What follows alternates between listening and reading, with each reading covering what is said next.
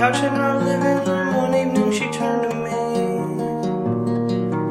She said, let's get married on Saturday, and I agreed.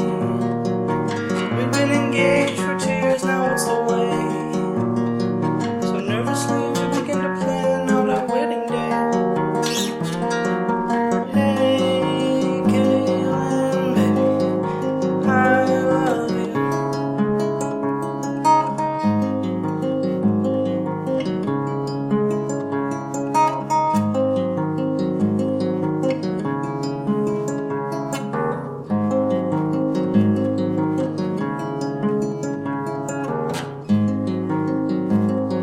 Saturday was beautiful, so many people were there. Caitlin's friends made her a bouquet and put flowers in her hair, exchanging rings, repeating vows in that cool Tennessee air.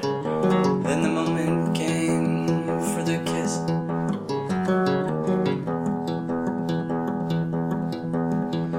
And we kissed, and once more, once or two, now just one.